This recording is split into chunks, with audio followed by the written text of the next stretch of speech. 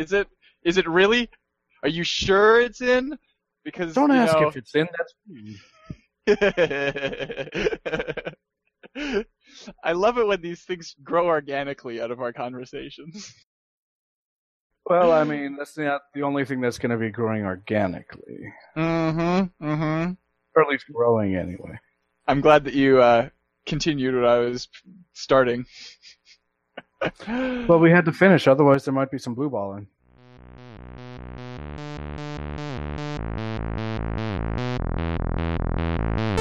This is 8-Bit, episode 114, The Guy from Texas, on Sunday, April 12th, 2015. And now, how to properly bad English. This episode is hosted by Ian Buck and Ian Decker.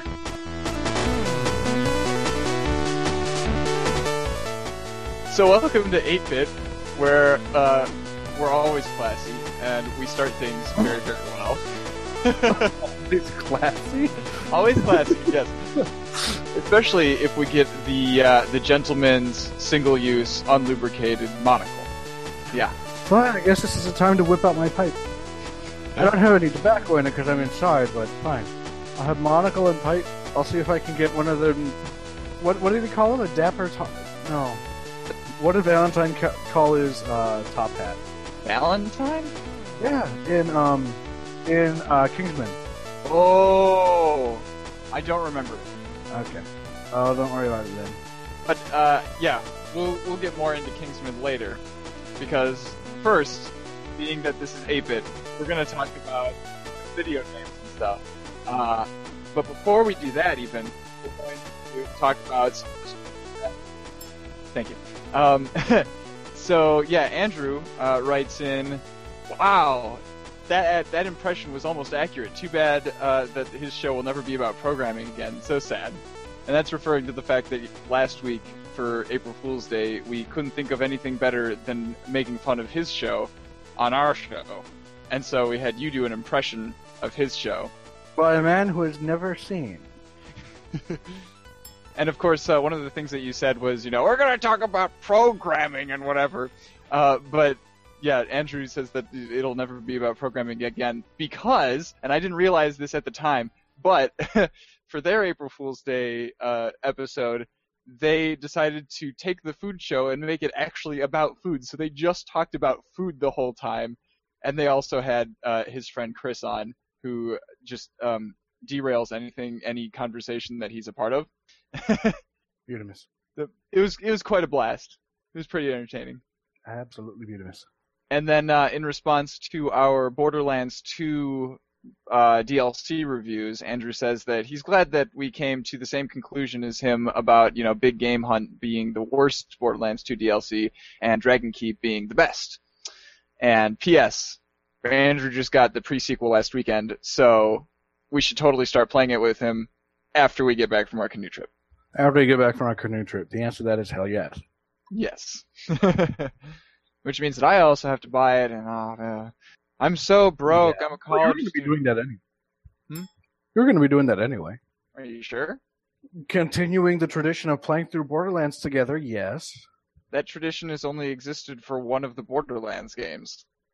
Yeah, and look at how much fun we had with that. Yeah, I know. But I mean, I just wasn't as excited about the pre-sequel as number 2. Yeah. You're still good. Okay. I promise. Yeah. I mean, yeah, we can totally play through it together. We'll just be spending a lot more time playing Star Citizen, probably. I don't know. Yeah. I'll be spending time doing stuff like cooking and working and whatnot. What? In the real world? I know. No way. Cooking, working, actually practicing maybe, writing music, all that fun stuff. I guess I'll spend some of that time making some audio dramas, like I'm so excited to do. So, let's talk about some headlines. Dear listener, if you want to see the links to any of the articles that we are about to talk about, go to thenexus.tv/EB114.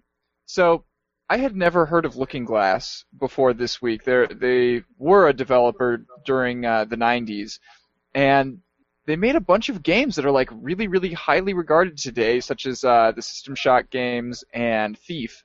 And they like influenced a bunch of games that I love today, like BioShock and Deus Ex and Gone Home.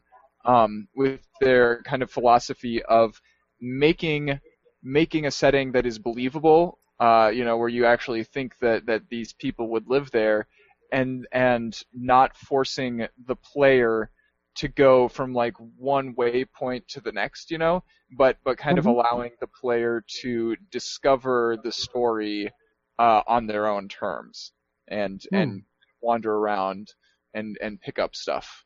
Yeah. Whether figuratively or literally picking up stuff.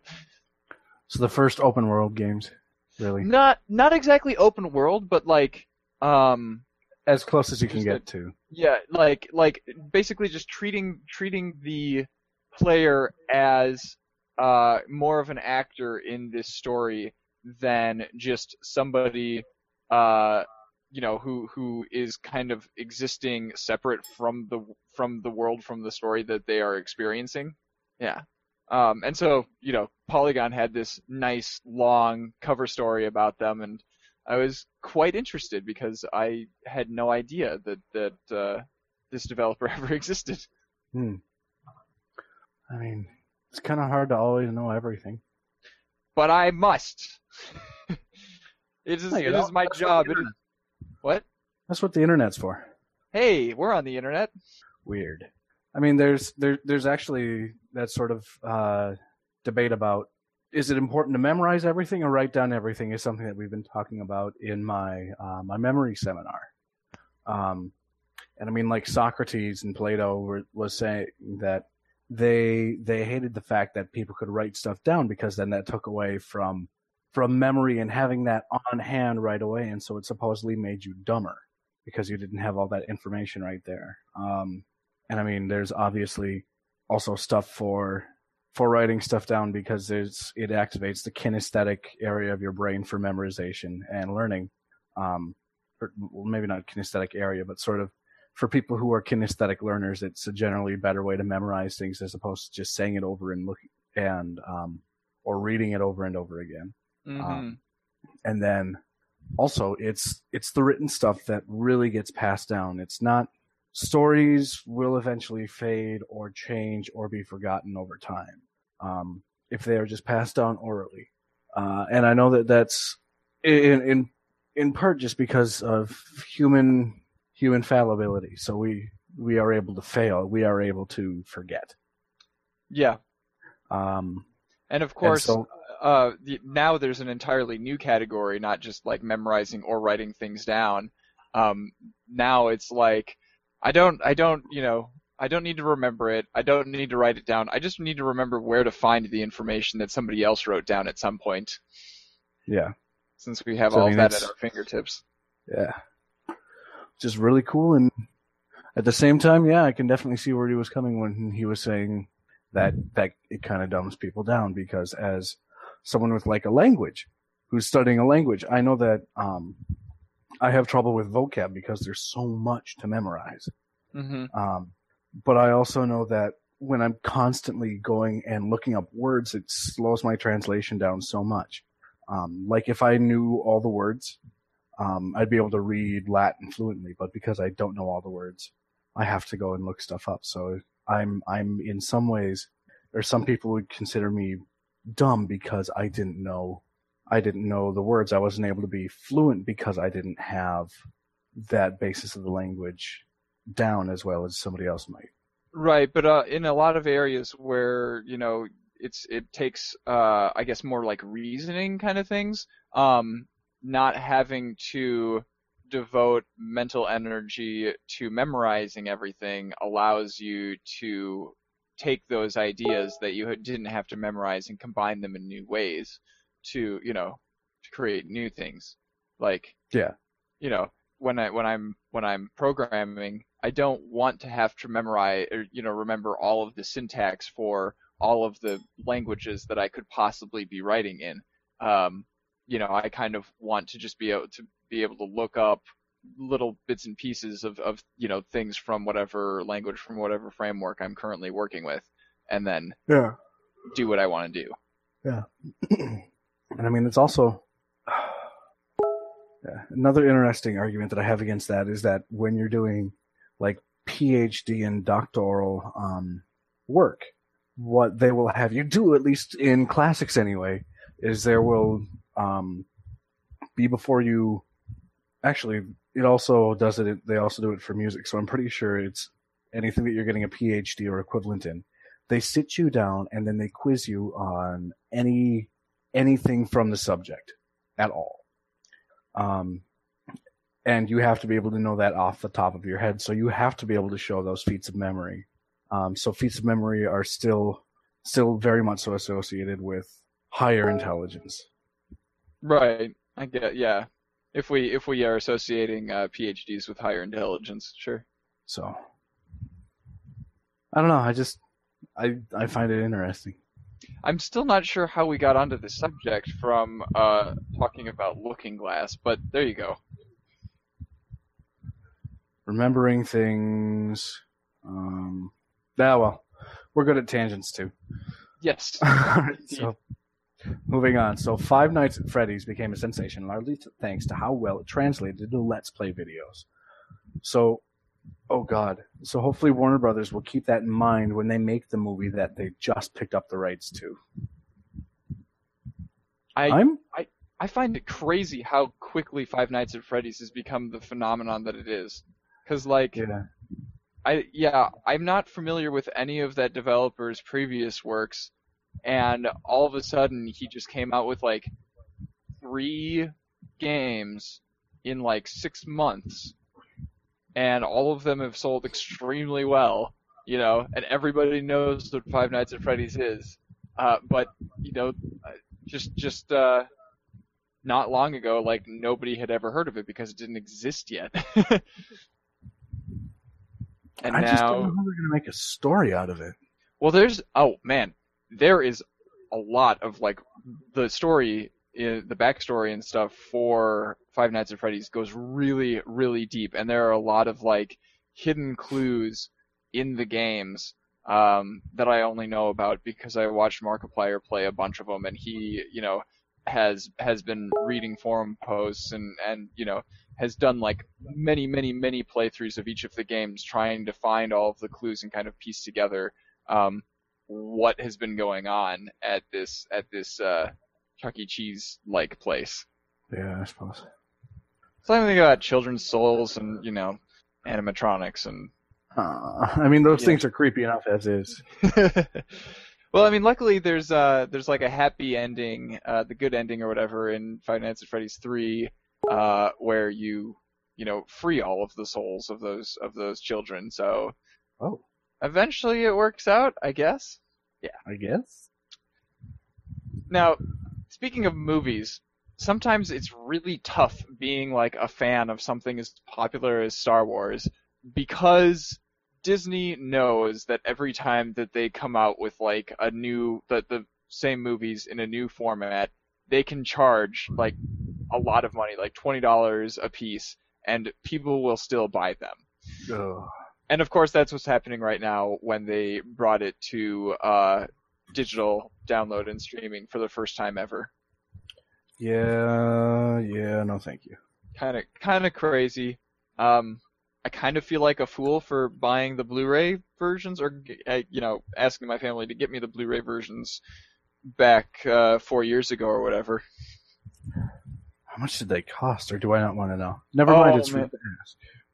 Yeah, I think the Blu-ray set at the time was something like $90 or $100 or something like that. And that's still, like, the same price as the whole saga is going for for digital download. That's just, like, stupid. It is. It is very. Though it's not just like stupid. It is stupid. And a kind of, I guess, bittersweet thing about this new release is that now, of course, they don't have the 20th Century Fox fanfare at the beginning because this is distributed by Disney now. Yeah, Disney. In some ways, that is really nice, though. Depends on, you know, your feelings on Disney, I suppose. Yeah. I mean, well, I guess I can't say that's nice, or that's nice, because in some ways I really like the my brain work. The little Fox fanfare. Mostly because, okay, shoot, Ryan's not there, is he? No, but we can You were going to We go can off talk on about another it later. tangent, aren't you? Kind of. I mean, it was only going to take about a minute because there's a version of the 20th Century Fox fanfare that's played entirely on recorder, and it is absolutely horrid and hilarious. Wait, was it recorders, really? Or was it kazoos? I almost feel like it was kazoos. Definitely one with recorders. Okay. We'll listen to it on the Fringe. You guys can look that up your own. So bad, but it's so good. All right. I suppose it's me. Square Enix has announced Deus Ex Mankind Divided. The reveal was pretty complicated. They had a Twitch channel going with the man in a bare room. Mostly nothing happened, but occasionally viewers could vote on how he reacts to bigger events. Then a Russian gaming site released information on the game early, and some of the details have been confirmed on Game Informer. Set 2 years after Human Revolution, Adam Jensen is once again the protagonist and will once again be a first-person stealth game. No release date, and it's coming to PC, PS4, and Xbox. And I think so far they've come out with one trailer for it. It looked, oh my gosh, so cool. I need to play Human Revolution now.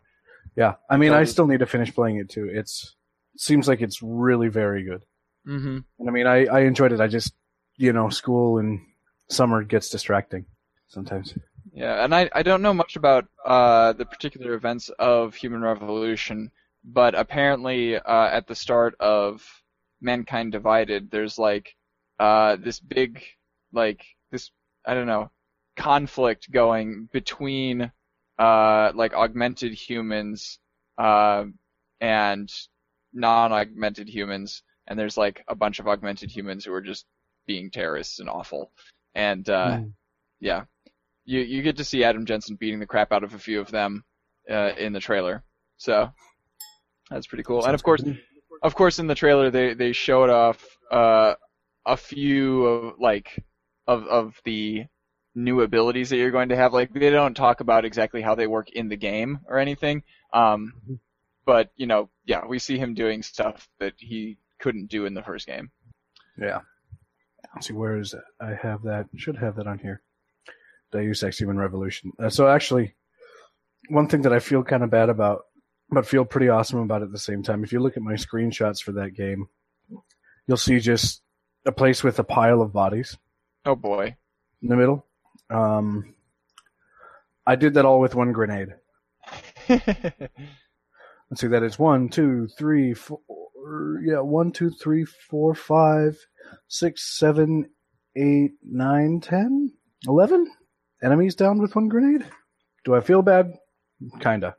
Is it too late for that now? Yes. I only see 2 screenshots of yours from Human Revolution. One of them's a really dark hallway, and one of them is some stacked cardboard boxes.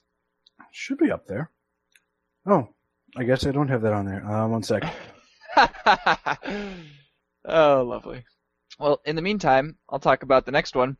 So, even though I don't play EVE Online, I really, really love it when things get crazy in that game, because you get to hear about these crazy giant battles that involve thousands of players, and the damage done is in the tens of thousands of dollars, and it's basically I'm really just hoping that Star Citizen is a really fun version of EVE Online, because the world of EVE Online and the concept, the whole thing just fascinates me.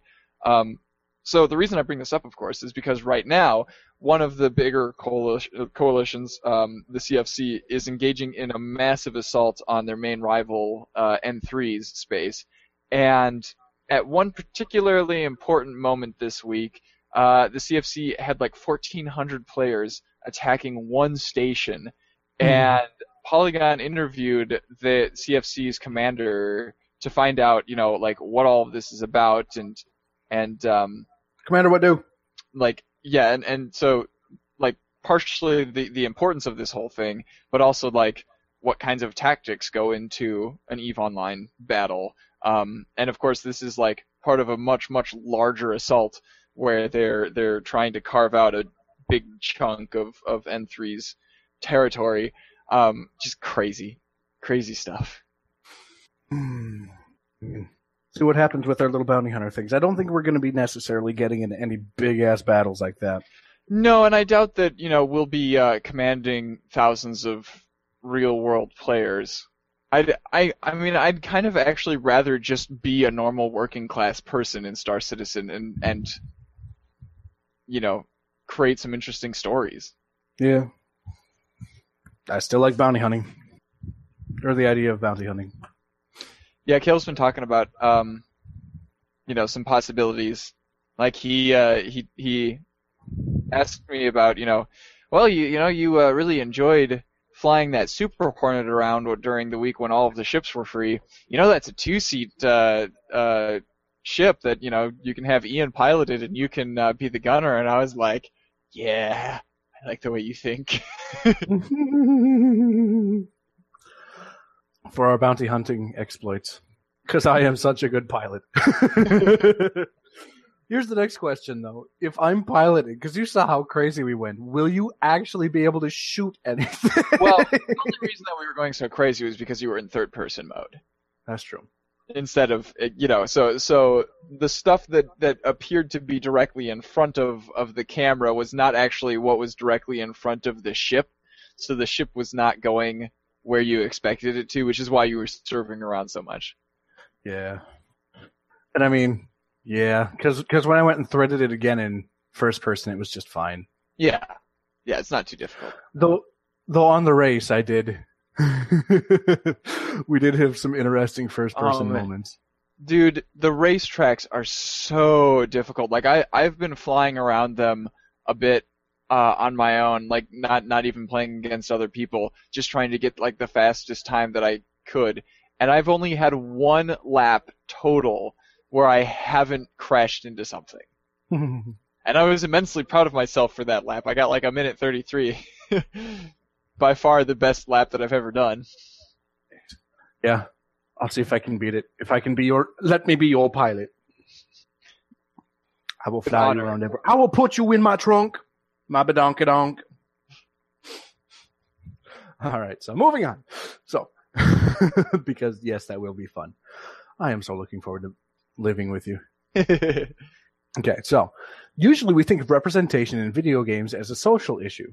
But when you consider that many free-to-play games have unlockable characters that cost money, you start to realize that it actually costs more to play as a female character. It's funny that it took a 12-year-old doing a research project for this to finally come to light. Yeah, she she sampled like the 50 most popular free-to-play games on I assume that she was on iOS or Android, and took a look at like how much it would cost to buy a female character in each of them, and like only like 50% of them had female characters available, period, and on average it would cost like $7.50 to even play as a female character. Interesting. Really interesting. And I'm amazed that I hadn't seen any articles written about this kind of thing before. Because like nobody talks about the cost of like the actual economic cost of playing as a female character. Yeah, it's an interesting, I mean, the ways you don't expect things to happen. Yeah, and luckily, like a bunch of game developers, like after she wrote this letter and got it published in I think it was in the Wall Street Journal. Like a bunch of them were like, okay, yeah, we didn't think of that. We'll change it. And one of them even made a character named after her, which is pretty cool. Yeah. Oh, this is weird. Speaking of economic costs, YouTube has always been, free for anybody to use and watch things on. But of course, it's ad supported generally. So YouTube will soon be giving viewers the option of paying a monthly fee. We're assuming that it'll be around $10 for ad-free viewing across the whole service, which means and so currently they've got like their pilot version of this going for music videos that kind of ties into Google Music All Access subscription somehow. Anyway, so because it's going to, it has to be like across the whole service, otherwise it's going to be worthless, This means that all creators, everybody who uploads stuff will have to agree to these updated terms.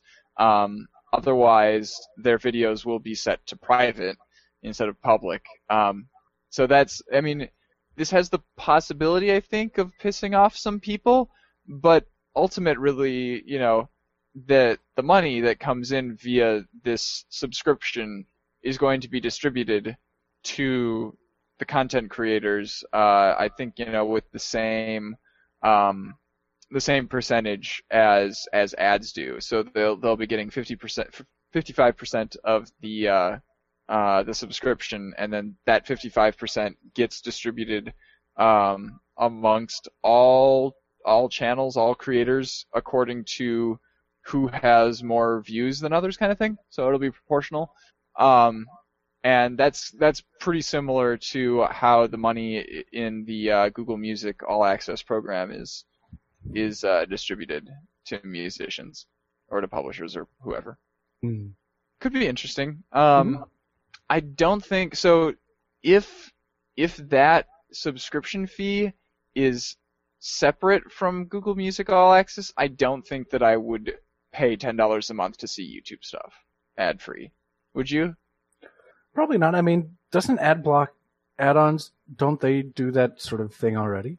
Yes, but I turned off AdBlock for YouTube because I want to support the creators that I watch. I can respect that. No, it's still not worth $10 a month for ad-free viewing. As annoying as those ads are. Yeah, they're generally not very long, so it's not a huge deal. No. This reminds me, actually, this week I read an article written by Hank Green about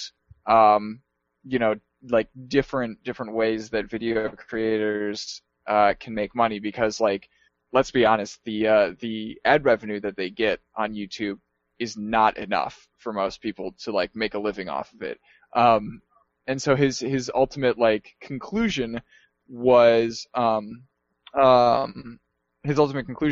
the best way that he's found is to simply ask viewers to just donate a bit of money, usually through Patreon, and like it might, you might feel dirty doing that. But if you have just a few, like, really loyal fans who have the disposable income and have the willingness to help you out, then why not ask for them, for them to help you out? Yeah. And it's not hurting anybody. I guess if you go, like, overboard and start guilting your viewers into, like, donating, that's kind of icky. Yeah, no, that should never be okay to guilt someone for really anything. No, yeah. Emotional manipulation is generally not a good thing. Agreed. And, like, NPR donation drives kind of push the line there, in my opinion, because they go on for a long time, and they mention them all the time during that period. It's really annoying. Yeah. That, and, like, the PBS ones, too. Yeah, that's what I meant by NPR. Oh, right, yes, because okay, on television, yes. Yeah. Yep. Speaking of PBS, I'm really, really liking the stuff that the PBS Digital Studio is coming out with, because they have some really good shows, and most of those are distributed through YouTube, if not all of them. Yeah. Nice. I love the fact that there's a lot of Novas for free up on PBS as well as on YouTube. Yeah. So. Yeah, but I guess the difference there is that Nova was originally made for television, whereas, like, the stuff that the PBS Digital Studio does are purely made for digital distribution over the internet. Yeah. That's true. Just so long as I get to watch Nova, I don't care, because I love Nova. Exactly. So let's talk some reviews. So this week, since we're still in the midst of Hearthstone's Blackrock Mountain expansion thingy, this week's wing is Molten Core, and holy crap, does it have some of the hardest bosses that I have ever played in Hearthstone. Yeah, okay, let me tell you about them, Ian. So the first one has a bunch of 0/5 minions, right? Mhm. Not a big deal, except that when any of them dies, they deal damage to you according to how many of them died that turn. So it starts with 7 on the board, Oh god. and it's and their hero power is that it's a 1-mana hero power, and it does this hero power every single turn. It deals 1 damage to every minion on the board. So if you don't do something about those 0/5s, then if they all die on the same turn due to the boss's hero power, then you will get, I believe that is 49 damage dealt to you. That's disgusting. Yeah, there's no way that you can survive that. So basically you have to strategically, like, you play a class that can whittle down individual minions, in terms of health. So you basically deal a little bit of damage to each of them so that you stagger their health, and you get like 1 or 2 of them dying each turn. Yeah. Basically, the takeaway for that is Mage will work pretty well. I mean, or you can just rush it. I've been, so when I was trying to do my daily quest yesterday, Mm-hmm. it was really frustrating. I'll tell you about that in a sec. I played I had to build a warlock deck, Okay. and I didn't really know what all to do with it, so I just made it sort of aggro. So lots of creatures and just get them all out onto the field, and I won in like 4 or 5 turns at least at one point in time. So you could do that too, possibly. Yeah, let's see. I think I probably just used my warlock aggro deck to beat it, because I mean, straight up, that's just my best deck. So Yeah. And it was just really frustrating for me anyway, just because I build this deck up, not really knowing exactly what I'm doing, and I go and genius me, joy oh joy, genius me. I win the first 4 handedly, okay. just fine. Proceed to lose the next 5, and just eventually give up. But those first 4 would give you like extra bonus stars, right? Are we talking about ranked? No, Oh, okay. this is just casual. Okay. Yeah. So the second boss is their hero power is if you, the player, have any mana unused, then they do. Ooh, how much damage was it? Was it 5 damage, I think, to your hero? Yeah. So basically, you have to strategically use your mana every turn so that you use all of it. So he's a very early game guy too, because if you get to late game when you don't have any draw mechanics, you just aren't able to get enough stuff out in the field. Yeah, I mean, ideally, a well-balanced deck that you build will have stuff to do throughout the game. Yeah. Yeah, and like compound onto these, of course, the fact that they are giving these bosses like really, really good cards to play against you. So you have to play against ridiculous mechanics and against. Okay, don't put your head there because that makes lots of Arctic wind. You're awful. Stop that. Okay, stop that. And then the last boss is, oh my god, so crazy. So ultimately you're going up against Ragnaros, the Fire Yes. Lord. Yes. But it's a 2-stage boss. So before you get to Ragnaros, you have to go against his Major Domo, who has 30 health, as normal.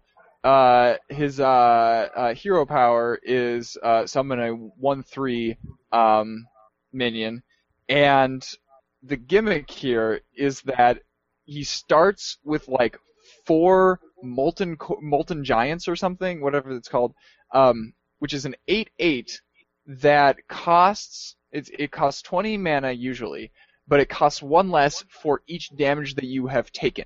So if you're at 15 health, then it costs 5 mana.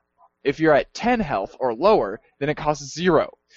So basically what the Majordomo does is waits until, like, it just plays a terrible game until you get it down to, like, 12 or 10 or less health, and then just plays out this entire hand of 8/8s, and you're faced with, like, 4 or 5 or 6, like, just gigantic monsters that you can't deal with. And then you manage to, kill the Majordomo. But that doesn't wipe his minions off the board when he turns into Ragnaros. So now you're faced with Ragnaros, who has 8 health and 8 armor, and his hero ability is 8 damage to a random enemy. Yep, 8 damage to a random enemy. It is crazy! You know how I know this? How do you know this? Because one of the people who I lost against had a card that turned you into Ragnaros the Fire Lord. Oh, right, no, I played against you with that. Was that you? Yeah, that was me. No, Yeah, there I was forgot. somebody else too with my Warlock deck. Oh, that's funny. Why are they putting me up against good people? I'm not this good. Because it's casual and they, have, like, no way of measuring how good people are in casual, I guess. Damn. But yeah, no, it is crazy. So the only reason that I managed to beat Ragnaros and the Majordomo was because I got really, really lucky. Like, on my 5th try, I was playing with my Druid deck, and I managed to get out, like, just before he started playing all of his big 8/8s. I managed to get Kel'Thuzar out, which is the 6/8 who resurrects all of your minions who die each and every single turn. And I managed to get 2 of my Ironbark Protectors, the 8/8 with Taunt. Ah. So I got both of those out and Kel'Thuzar, and because of that, and I hadn't, like, brought him all the way down to 10 health or less. I let him sit at, like, 16 or 15 or something, to let him play just a couple of those at a time, and so that I could deal with them. So every turn you would play 2 more of those 8/8s, and then I would attack them with my 8/8s, kill all of them, kill mine as well, and then get my 8/8s back.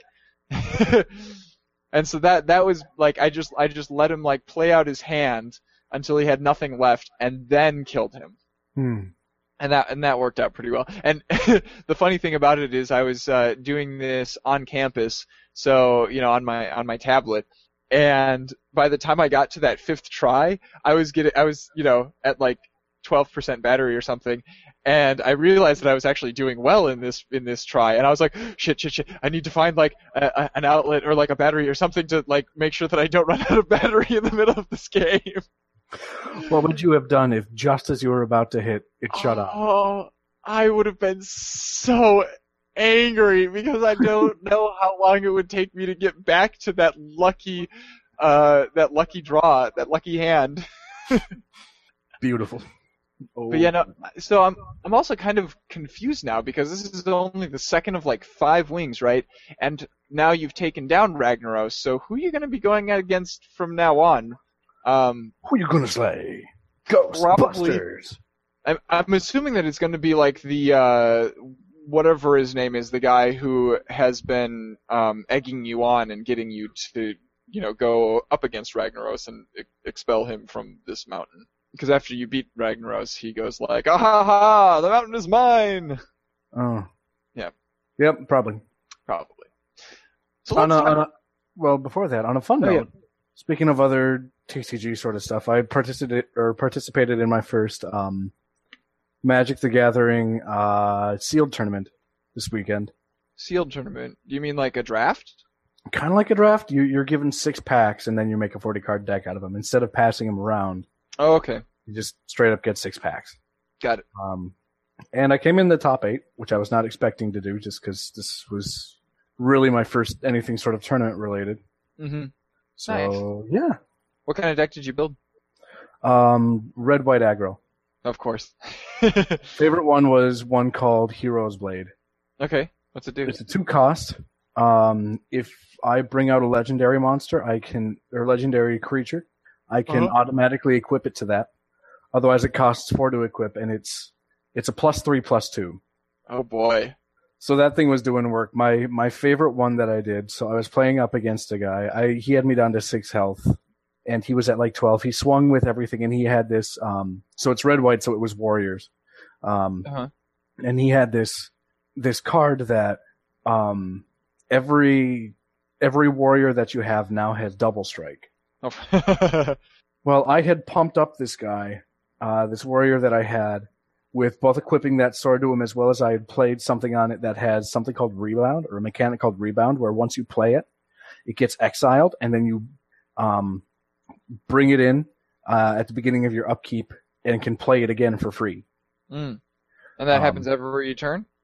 No, just once. Because after you do it's only once you play it out of your hand. Once you do the Rebound, then it goes just to your graveyard. Okay, got it. But so he had... I think I was swung at him with the 7 with double strike when he didn't have anything left to... No creatures? No creatures left. Well, no, he did have creatures. He had 1 creature left, but he had attacked with it his turn, so it was tapped. So that was 14 damage right there. That was 14, plus I was able to swing with the other guy too, so that was 18 damage. And I'm assuming that you had done something to him before that, so that was good. I whittled him down to like 11. Nice. But again, I wasn't expecting to actually do well, and then suddenly I'm like, oh, top 8. What? So do you think that that's a deck that you're going to keep sort of as it is, or are you going to... Well, I have another red-white... Other things? I have another red-white aggro deck. So maybe combine the best of them? I'll combine them, yeah. Because, I mean, I still have... I've been meaning to redo the other aggro deck with stuff that I have already. Like the red-white god, which I have, but I've been forgetting to bring out. Okay. So, it's going to be fun. Oh, they also have this thing, trying to remember what the mechanic is called, but you can play a monster for a different cost than its usual thing, and then you bring it out onto the field with haste, and then you can swing with it, obviously, and then it goes back to your hand at the end. So if you just have nothing out on the field, really, or like some sort of barriers up that are able to defend, you can just keep on bringing that thing out and pinging them over and over again on your turn. And so that you can do that because that creature itself has that ability? Yes. Okay. I wasn't sure if it was something else that was allowing you to bring any arbitrary creature that you had in your hand out that I wouldn't way. be surprised if there was a card that allowed that to happen at some point in time, where it's all the creatures that you have now have Rebound, or whatever the mechanic is called, for like 2 less or 2 more of their usual cost. Okay. So like with something like Vampire Nighthawk. Caw-caw! Caw-caw! Bring out Smack You! And then take your life and then run away! Or, actually, with a red-white one that I have called Spark Trooper. It's a 6/1 with haste, lifelink, and trample. Haste, lifelink. Wow. And it's a 4 cost, but it dies at the end of your turn. So if it rebounds back to your hand, then it won't die. Yeah. Yeah. I could do that over and over again. Assuming that they don't block it with anything. Yes. Yes, yeah. That's very true. Okay. Well, on to the other reviews, which aren't necessarily game reviews, but still things that we found phenomenal. Because, yeah, basically this week, instead of playing games, I just, watched a bunch of movies / TV show type things. The first of which was Kingsman. Oh my god. No. I'm so glad that you told me that I needed to go and see this movie, because it is excellent and everybody needs to go see it. I mean, it doesn't take itself seriously at all. Nope. And I think that's my favorite part, because then they do it right with not taking itself seriously at all. So the first thing that I really noticed about the movie when I was watching it was, within the first 5 minutes, I was just blown away by the cast that they had. And it just kept getting better, so I don't really want to say any specifics because, but one of the side effects of this was that it was kind of weird seeing really famous actors, playing characters who just kind of died off right away. Mm-hmm. So yeah, I think, in the, I don't want to say anything. Crazy thing, and I didn't realize this until after I saw it. Mm-hmm. But the professor? Yeah. Mark Hamill? Yeah, I didn't realize that was Mark Hamill. Neither did Sonya. Holy crap, he looks different. Different than what? Well, I mean, he got into a really bad motorcycle accident. Yeah. A few years back, so that rearranged his face a little bit, and then there's the whole.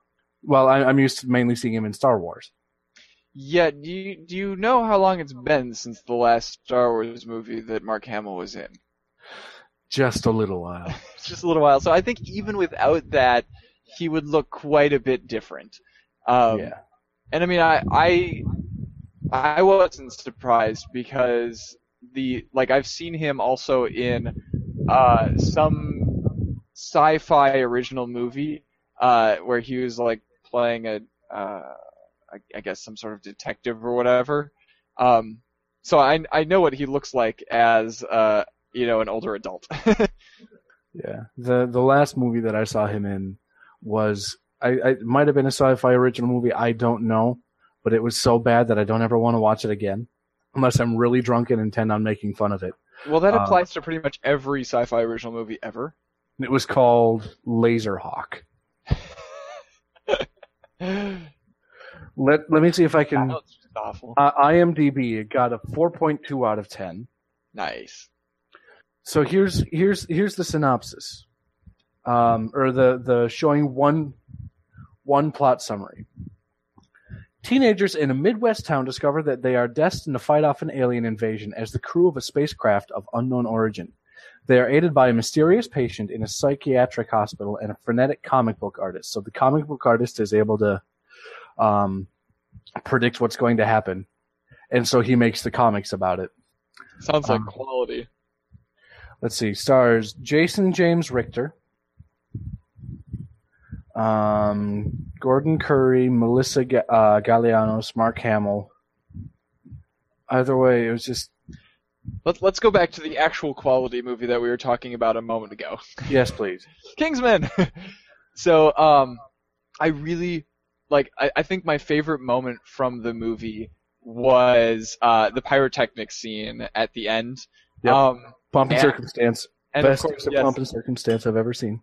I was kind of expecting them to use something like the 1812 Overture, but I guess that would be too direct of a reference maybe to V for Vendetta? Maybe. I don't know, maybe. Maybe just it's too cliche at this point. Plus, I mean, that one's a little too exciting. This has to be relaxed. I suppose. Yeah. Completely alter the mood. The other amazing musical choice was in the scene at the church with the I don't know what rock song it was, but it was a song with like an obscenely long guitar solo, mm-hmm. which made that scene so much more amazing. The church scene was by far... Oh, okay. I both loved and hated the church scene. Yeah. Because I loved the beginning. Yeah. And the latter part of it was really cool, but at the same time it was also just like, oh, that's a little much. Well, and that was the intention of the scene, of course, was to have this giant fight scene that was just like longer than any of us are really expecting or necessarily prepared for. Yeah. You know, in the words of the director, I believe he said that he wanted a ballet of carnage. Sounds about right. And I'll tell you guys why that was my favorite scene, or why the first part of that was probably my favorite part of the whole movie in just a little bit. No, go for it. Say it now. Okay, so there's this church. Am I allowed to tell what this church is and whatnot? I mean, it's basically satirizing the Westboro Baptist Church. Very much so. Yeah. Who I have wanted to moon and have had close chances to moon, but never actually got to moon. Anyway, they're a Midwest thing. I didn't realize that until I went on tour last year. They're from Kansas City. So there's Hate Church, and one of the characters is sitting in the church looking out for the bad guy, and he doesn't see the bad guy coming, so he gets up to try and leave because he's not really sure what's going to happen, but he wants to be in this place where he can react. And so the woman who he's sitting next to is blocking him from getting out. She's going, "What's your problem? What's your problem?" And he responds with this quote, and I need to memorize this for future use. I'm a Catholic whore, currently engaging Congress out of wedlock with my black Jewish boyfriend who works at a military abortion clinic. Hail Satan, and have a lovely afternoon, madam. I'm confused about why he included at a military abortion clinic. Like, Because why is Westboro Baptist Church pickets military funerals. Oh, really? I didn't realize that they had beef with the military. Because the military allows gay people in, Ah, of course. Of course.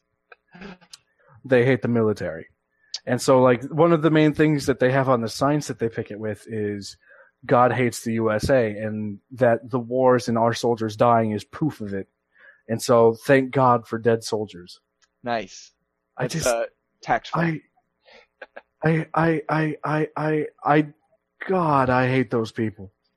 Words cannot express how much I hate those people. They make themselves be easy to hate, don't they? Yeah. And they make themselves, here's the worst part. They're a hate group, obviously, promoting hate beyond all reason. And I hate myself for hating them. Not because they're a hate group, but because in some ways that makes me as bad as they are. Yeah. I guess, yeah, well, just make sure that you're not hating the people, hate what they're doing. That's true. You know? Yeah. That's the difference. Yeah. If I could just take out a couple of liters, that'd be okay, right? Liters or liters? I'll get my pounds of flesh one way or another. Or is it kilograms of flesh? I'm not sure. Well, considering that in the original Merchant of Venice, it was a pound of flesh. Yes. What? I don't know what we're talking about anymore. Isn't that a Shakespeare? That is a Shakespeare play. Okay. In the Shakespeare play, there's a Jewish moneylender who lends money to this guy, and he's not able to pay him back in time because all of his ships that to this merchant, all of the ships that he had out with all of his goods were sunk in a storm. Mm-hmm. And so the agreement that he had was instead of paying him money, he would loan him money because he wanted a pound, or not, he didn't want, but the only caveat was that he would get a pound of flesh if he wasn't able to pay him back. So it was, I'll lend you money, and I want you to pay me back, but if you don't pay me back, then we will count 1 pound of your flesh as equivalent payment. Okay.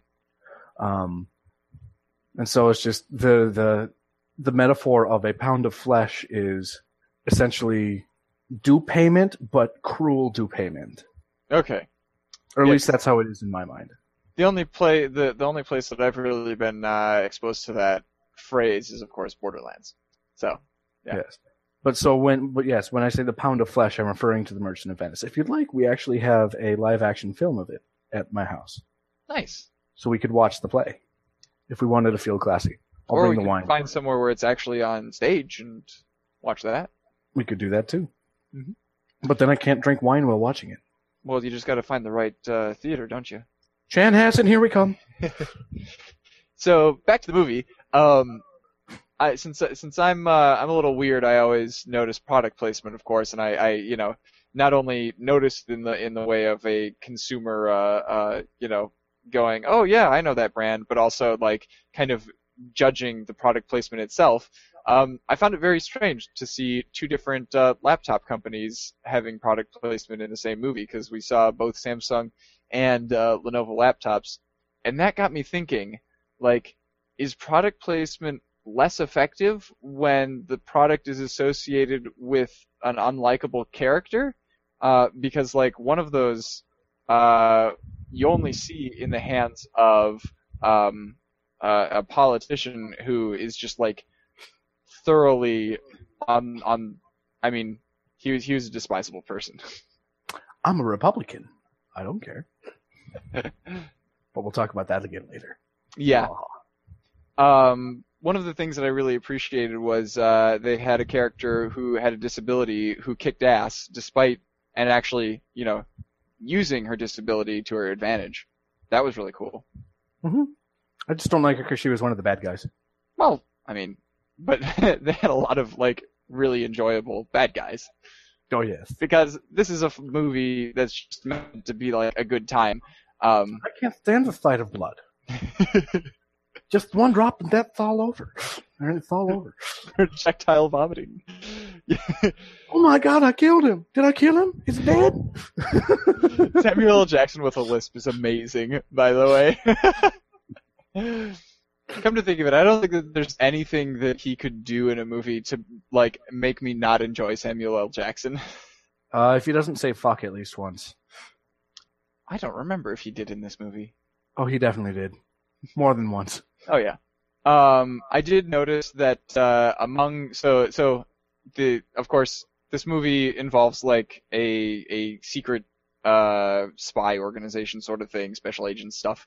And so, they had a bunch of, like, candidates who were trying out to join this organization. And I think the representation among the candidates could have been, like, way, way better. Because one of the things that they pointed out in the movie was, like, this is, a group that is not affiliated with any outside organizations. It doesn't have government oversight. It doesn't have political affiliations or anything. But like, despite that, all of the candidates were from Britain, and only 2 of them were women. And then they also fell into a few traps, such as, using the phrase, "At least the girls got balls." So, a little disappointing. Yeah. I mean, they can't do it. It was mainly there for an action movie and for quick laughs and quick giggles that were kind of cheap in some ways. It wasn't meant to be anything groundbreaking, so I don't see why they would necessarily spend time fighting a lot of those sorts of tropes. Right, so but I do appreciate it when they do. Yeah, I want to live in a world where it's not strange for a movie that isn't pushing boundaries to actually have decent representation. Yeah. So, I mean, let's hold all movies to that standard. I also another one of their cheap jokes. I wasn't really sure how I felt about sex being used as being used as a reward. Because I mean, I don't think that's healthy in any relationship. Well, was it really being used as a reward? Yes, she literally said, "If you save the world, we can do it in the butt." Well, which, yes, was hilarious, but no. You said but. I don't know if I would consider that a reward, because I mean, I was thinking of that as, like, if you were actually able to save the world, then I will be impressed enough with you that'll be what I'll want to do. So I suppose that is in some ways still a reward. Yeah, it kind of is. And I mean, his whole, like, his motivation there was purely like, "Oh, you're a Swedish princess? I've never kissed a princess before. I've always wanted to do that." Like, I think that's just a line that he was using. I think he just wanted to kiss her because she was pretty. Well, that too. Yeah, probably. There, you're probably looking into it a little too much. And I mean, I guess I probably shouldn't be surprised because, those freaking Swedes. Yeah. So, of course, being a computer science student, I noticed a few tech stuff that they got wrong in the movie, such as talking about, this SIM card is compatible with any device, any phone, any laptop, any tablet. No, not even close. That's like, no. Do I need to explain why that's wrong? Oh, man. And then also, I was really, really mad that they used, like, all right, we're going to blow up one satellite and his entire network is going to go down. Like, if you're building a network such that one node leaving is going to, like, make the whole network inoperable, then you are seriously doing networks wrong. I mean, you gotta make some flaw some way. No, like so the original principle, the original reason for the internet existing was to have a robust network that, could reroute itself around junctions, around nodes that go down, Yeah. Which is why it was originally a military project. Think about this. They actually were talking about how they wanted this to be sort of a silly movie, like with talking about the different characters and how they missed the old Bond movies and how there was some crazy complex contorted plot and then some crazy complex contorted solution. Mm-hmm. So I think that actually plays into what the movie was trying to do, and that they knew how ridiculous that was, and that they were playing on that because that's what they were wanting to do.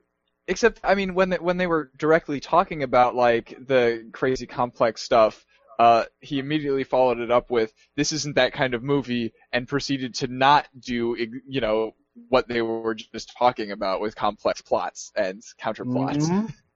Not necessarily. No? At the dinner. The dinner. The dinner? The dinner. Oh, the Big Mac dinner. Yeah. Got it. Right, yeah. So, yeah, I mean, yes, it was this isn't that kind of movie, but there was also this isn't that kind of movie where it's supposed to be something serious. And in the end, they kind of proved that this isn't that kind of movie was something that was meant to be taken as a joke or sort of a catchphrase as opposed to something big and crazy and super cheesy. Yeah. And that isn't to say that they got everything techie in the movie wrong, because I really, really appreciated their portrayal of augmented reality. I definitely think that that's kind of the direction that it's going to take is, you know, we'll wear glasses that don't look like crazy, you know, crazy computers on our faces. They'll just look like normal glasses, and then use them for things like having a shared screen projected on a wall that isn't actually projected on the wall. It's just that everybody who has the glasses on has access to, you know, the information on that screen, will see it in the same place and then can reference it, you know, in the same context kind of thing as everybody else. Or like with the video call when they were drinking their toasts. Yes, yeah, having holograms that aren't actually holograms. I don't think that we'll ever actually have to invent holograms if we have good augmented reality. Yeah. Let's just hope that we can actually take our glasses off then and be able to tell augmented reality versus reality. That would be an issue that would come up if singularity was ever achieved. If by issue you mean awesome. I wouldn't want to suddenly look around a corner and then there be some dude with a gun running at me, pointing at me, screaming, and he's not actually there. It's just some internet troll being a dumbass. Hopefully you would have to opt into any sorts of things that you would be seeing, you know what I mean? But yeah. We need to approach the technology with, you know, like, in a common sense kind of way. Yeah. Like, not just reject it outright, not just accept it without any reservations, but like, take it as it comes and figure out best uses and what it should be used for. Yeah. So just proceed with caution. There was one line in the movie that I really, really, really liked and stuck with me, and I think is going to kind of become my philosophy. Being a gentleman isn't about feeling superior to everybody else. It's about feeling superior to your former self. Mm-hmm.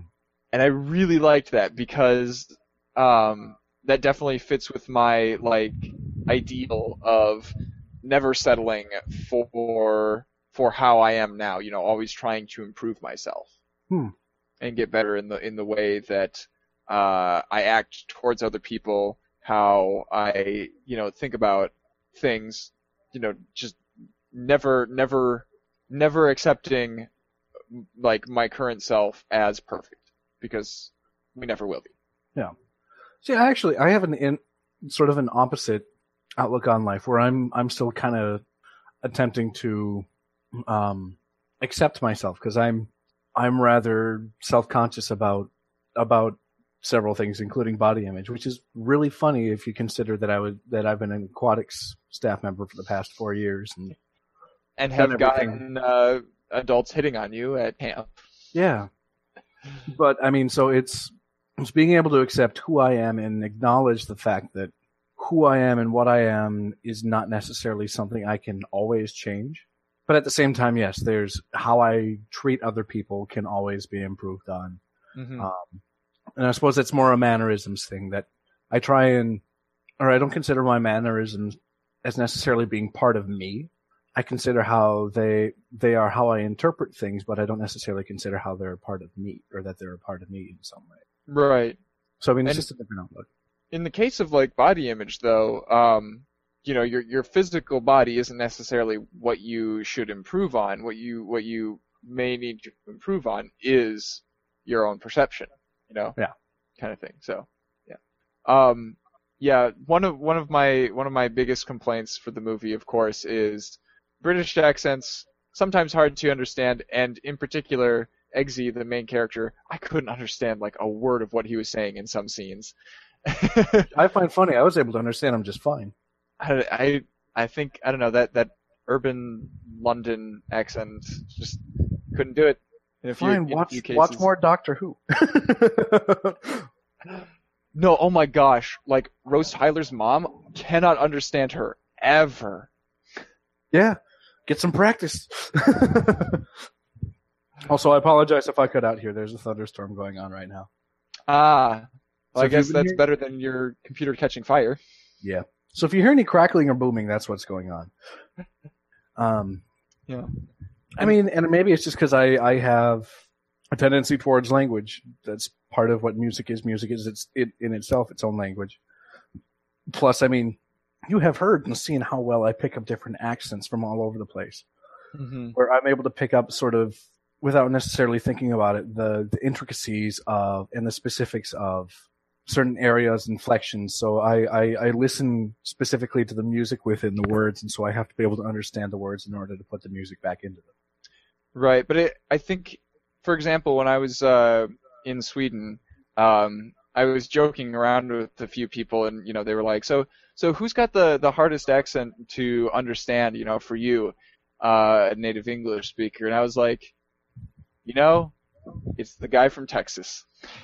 And like I was initially joking, and he got all indignant and everything, as predicted.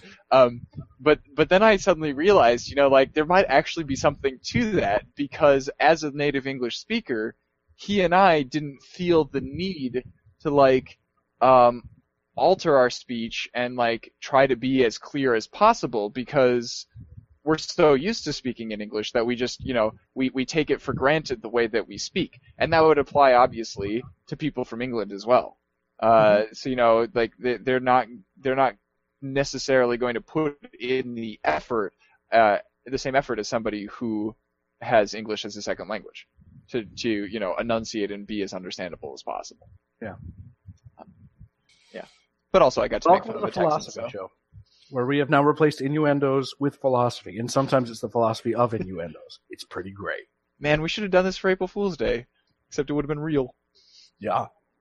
I mean, so next week, or maybe in 2 weeks, I'm hoping to be able to do the Talos Principle, review the Talos Principle, because I've been playing that a bit with my roommate, where he's been hanging out in the chair next to me and sitting with me and watching me play all of these, not only the puzzles, but we've been sitting and talking about and thinking about all the philosophical stuff that goes in the game, because he absolutely loves philosophy.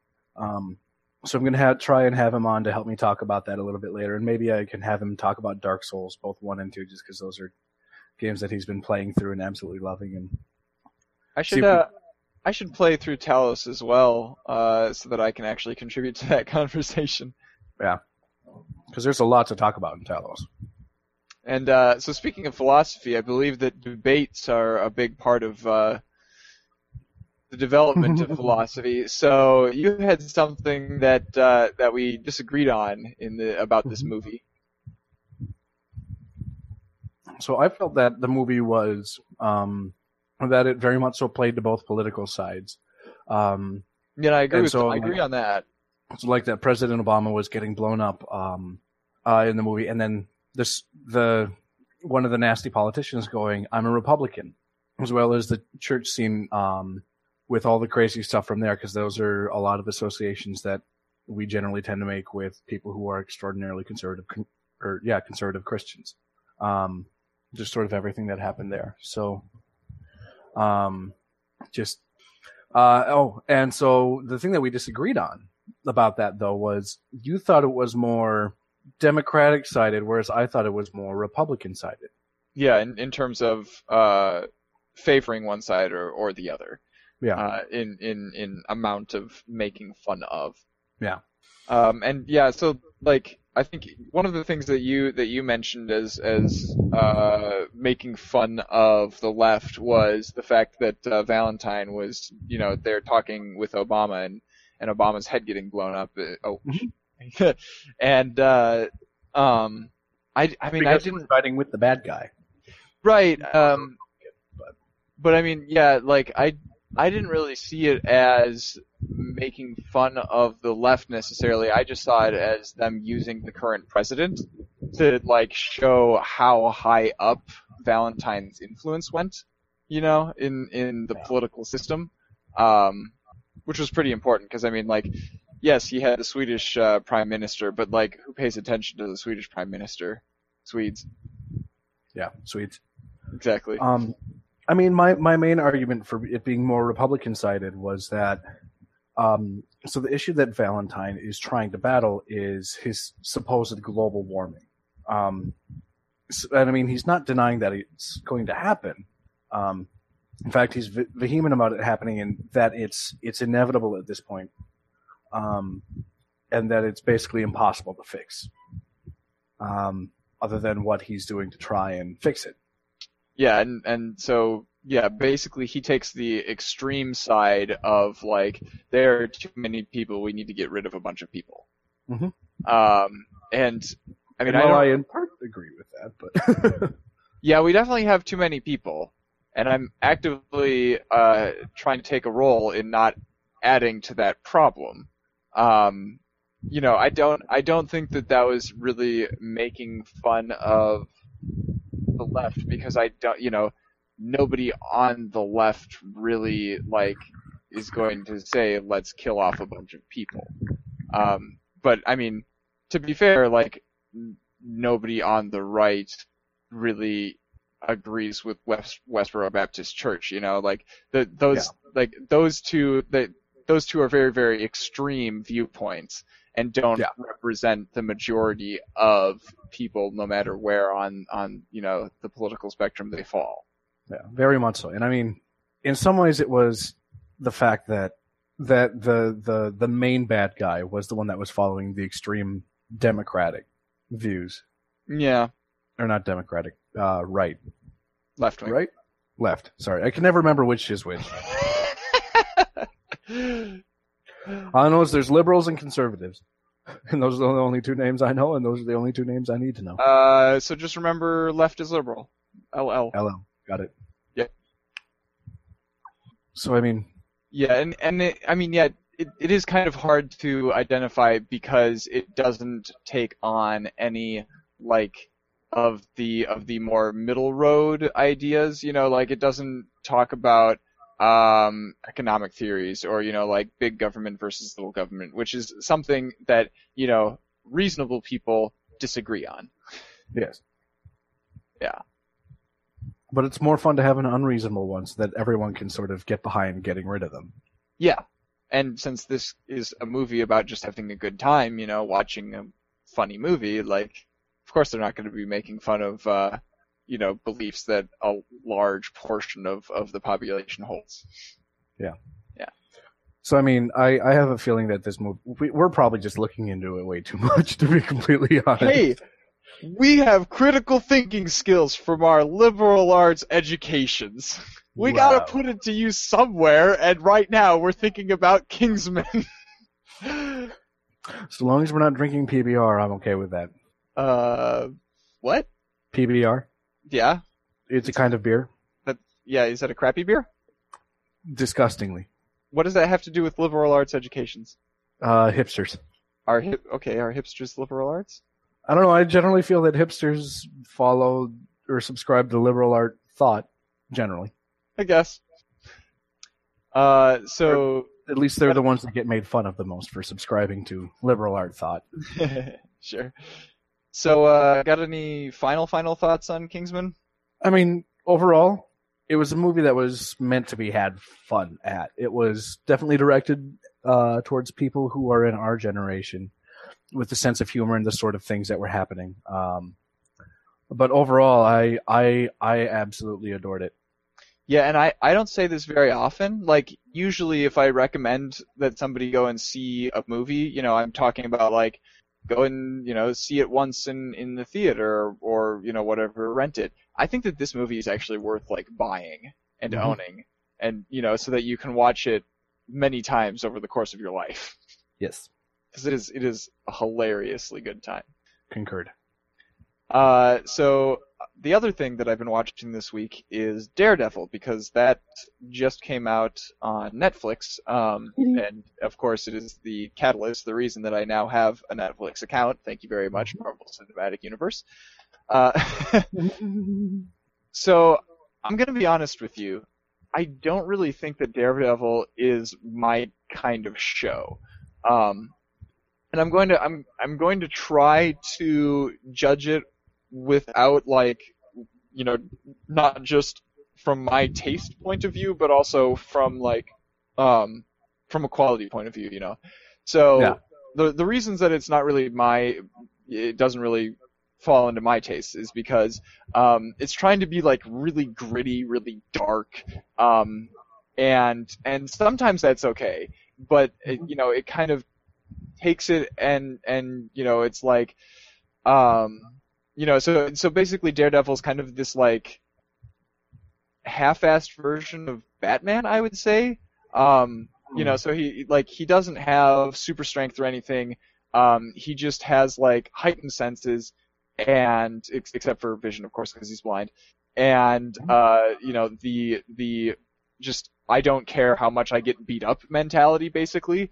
So people can wail on him for a really long time, and he gets hurt, but like he just keeps fighting.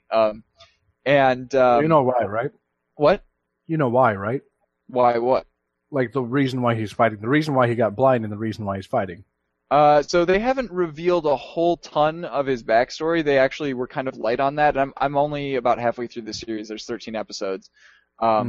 And really, like, so I know that he was in some sort of car accident kind of thing where he saved somebody's life and got chemical burns on his eyes, which is why he's blind. I'm not sure if the chemical stuff has anything to do with the rest of his senses being heightened or if that's just like natural human ability that he has trained himself to be able to use more. That's a little different from the comics. Right. Of course it is. This is the Marvel Cinematic Universe. The comics, though, it's significantly more gritty, so I'm surprised they didn't stick with the comics. Okay. In the comics, his dad was a boxer. Yes. Yes. And then his dad was shot in front of his eyes, and he was beat up, and was kind of blinded there, but in part because of the chemical spill. Because they, like, knocked him out and then into some chemicals. Which I realize how silly it would be to have just chemicals lying on the side of the road that could do that sort of thing. But the chemicals gave him, I think, some slightly they gave him the ability to hear really well, at least. Yep. To the point where he essentially had echolocation. Yeah. He definitely, the sense of hearing is the one that they focus on most. But they also, he's mentioned things like, he can smell this guy down on the third floor, and he's coming up here looking for me, et cetera, et cetera. Yeah. So just super heightened senses and reflexes and whatnot. So. And yeah, his dad did die, but it didn't happen right in front of him. Oh. And part of that I think was because they wanted to have some scenes where Matt Murdock, Daredevil, main character as a kid, had a while where he was living with his dad and he was already blind. Not in the comics. It's not like that. No, I know. I'm saying that that's why they did it differently. I think is so they could have those scenes. Ian, do you understand what I'm saying? Apparently not. Yes, I get what you're saying. So yeah, basically, he doesn't care about how much pain he's in, how much of a beating he takes, which makes this a really, really violent show. They just like have all sorts of blood all over the place. The fight scenes are like, I don't enjoy watching them because like, a lot of the techniques that he uses are ways to hurt other people that also hurt himself. So he'll kind of like whip around, like jump and whip his legs in a circle upwards, and then kind of drop kick them, kind of thing. But then he like slams his own body into the ground with that momentum. And it's just like, oh man, that does not look. I mean, fights aren't supposed to look enjoyable, but geez, this is ridiculous. Yeah. So that's one thing that I don't really like about it. I also don't like some of the messages that the show is kind of sending unintentionally. So at least as of the first episode, we had like basically only white men are heroes in this show. All of the women there was only like one woman in the first episode, and she was a victim. Luckily, throughout the show, she's kind of had more of a character arc and has been doing things on her own, investigations and trying to figure out what's going on, independent of what Daredevil's doing. So that's pretty good. The all of the immigrants that you see, basically all the immigrants that you see in the show are criminals, and so you've got all of these like big criminal elements that are just like summed up as, oh, those are the Russians, or oh, those are the Chinese heroin makers, and it's like, yeah, how awful can you get and lazy in your writing? Apparently very and very. Yeah. Also, would you give a kid scotch? Probably not. Probably not. No, but his dad gave him scotch in one of the scenes where he was a kid, so that he could give his dad stitches and not have shaky hands. That was a little weird for me. Yeah. So as for obviously, so all of the stuff that I've talked about right now is just kind of general about the show itself. Now I want to talk kind of about its connection to the wider Marvel Cinematic Universe. So far, basically, the summary is this is taking place in New York City. A while after the Avengers movie. Yeah, turn your head. Getting wind. So I'll break it then. Or pass it. Passing wind? Wait, is that a phrase? No, wait, it's passing gas. I'm sorry. I'm mixing up my phrases. Oh, gosh. So anyway, so learn how to properly bad English. So the show takes place in New York City, and it's a little while after the events of the Avengers, and of course the whole city kind of got really terribly beaten up during the Chitauri invasion, and because of that, all of that destruction and stuff apparently left open the door for organized crime to kind of take over in a lot of these areas that are now hurting and don't have proper infrastructure anymore. I guess, yeah, seems plausible. And so I believe that this show and the other Marvel Cinematic Universe Netflix shows that are coming in the future is going to be kind of like a mini Avengers sort of thing, where you get each individual show introducing a different superhero, except that these superheroes are like really small time heroes, and they're mostly just going to be fighting normal human crime sorts of things, which fits definitely with the theme of this show.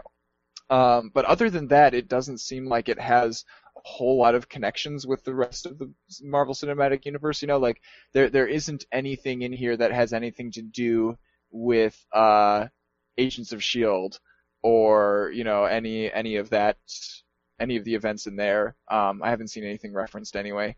But yeah, actually, so the neighborhood that it takes place in, they it's called Hell's Kitchen, and nobody ever says like past like the first episode. I think they mentioned that they're in New York City, but like nobody ever talks about New York. Everybody always just talks about Hell's Kitchen, Hell's Kitchen, Hell's Kitchen, and so I thought kind of that was just a made up name for the series, for this comic book kind of thing, like this fictional Hell's Kitchen area of New York.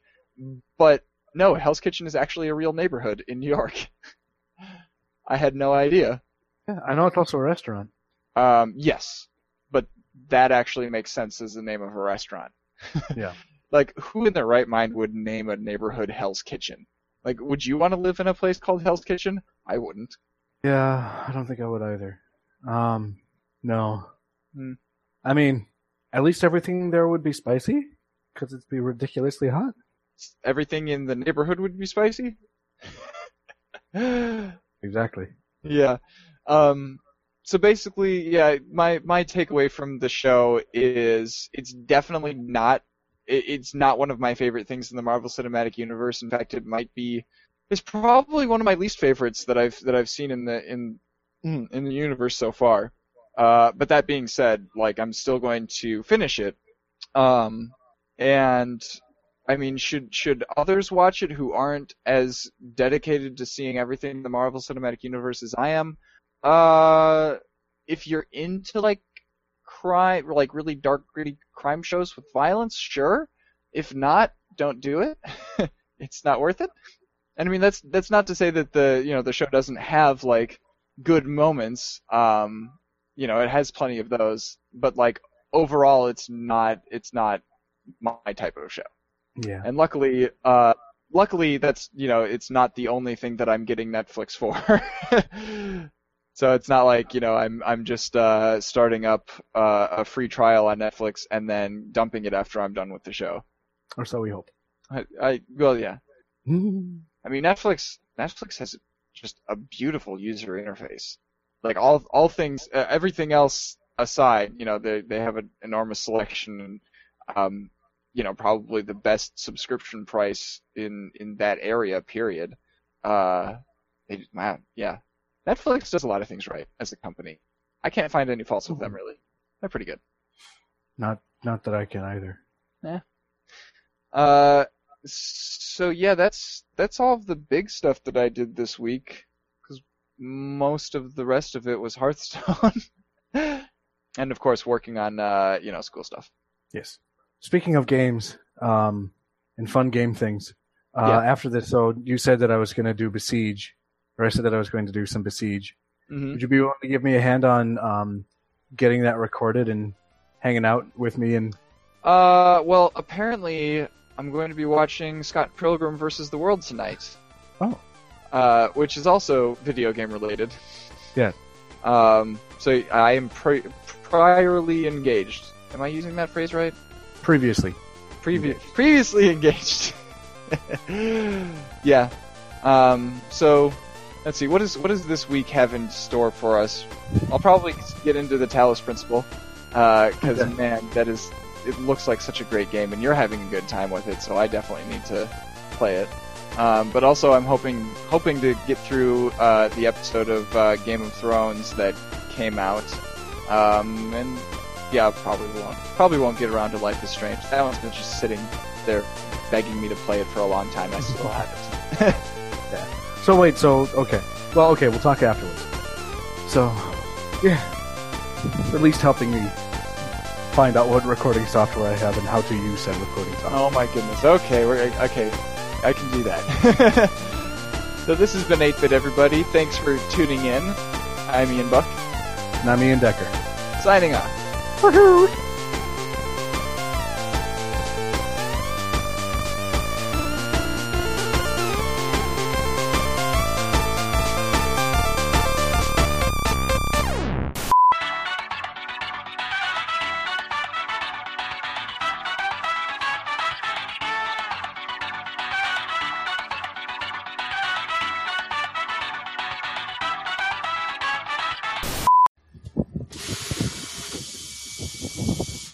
Yeah. Yeah?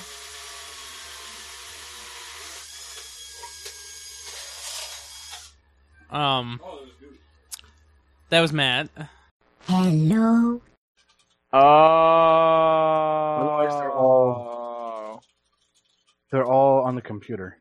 Got it. Is anyone there? Everything is static. Wait. Oh, that's hilarious. Incidentally, it is. Because That is kind of funny. it's unchanging and it crackles. Aha! When I got the I also got the other two. Oh my gosh, I was right. It's Chrome. I just opened it back up and it immediately spiked. It's insane. You don't even know. That's crazy. This is gonna be a fun one to troubleshoot. What is that? What is that? How does Chrome even get into the picture of controlling your volume level? And I mean, so what is that? Just a volume level within Audacity, or is that? No, that's the system-wide recording input level. What? Oh, That's you know what it could ridiculous. be? What? So Chrome has that, OK Google thing.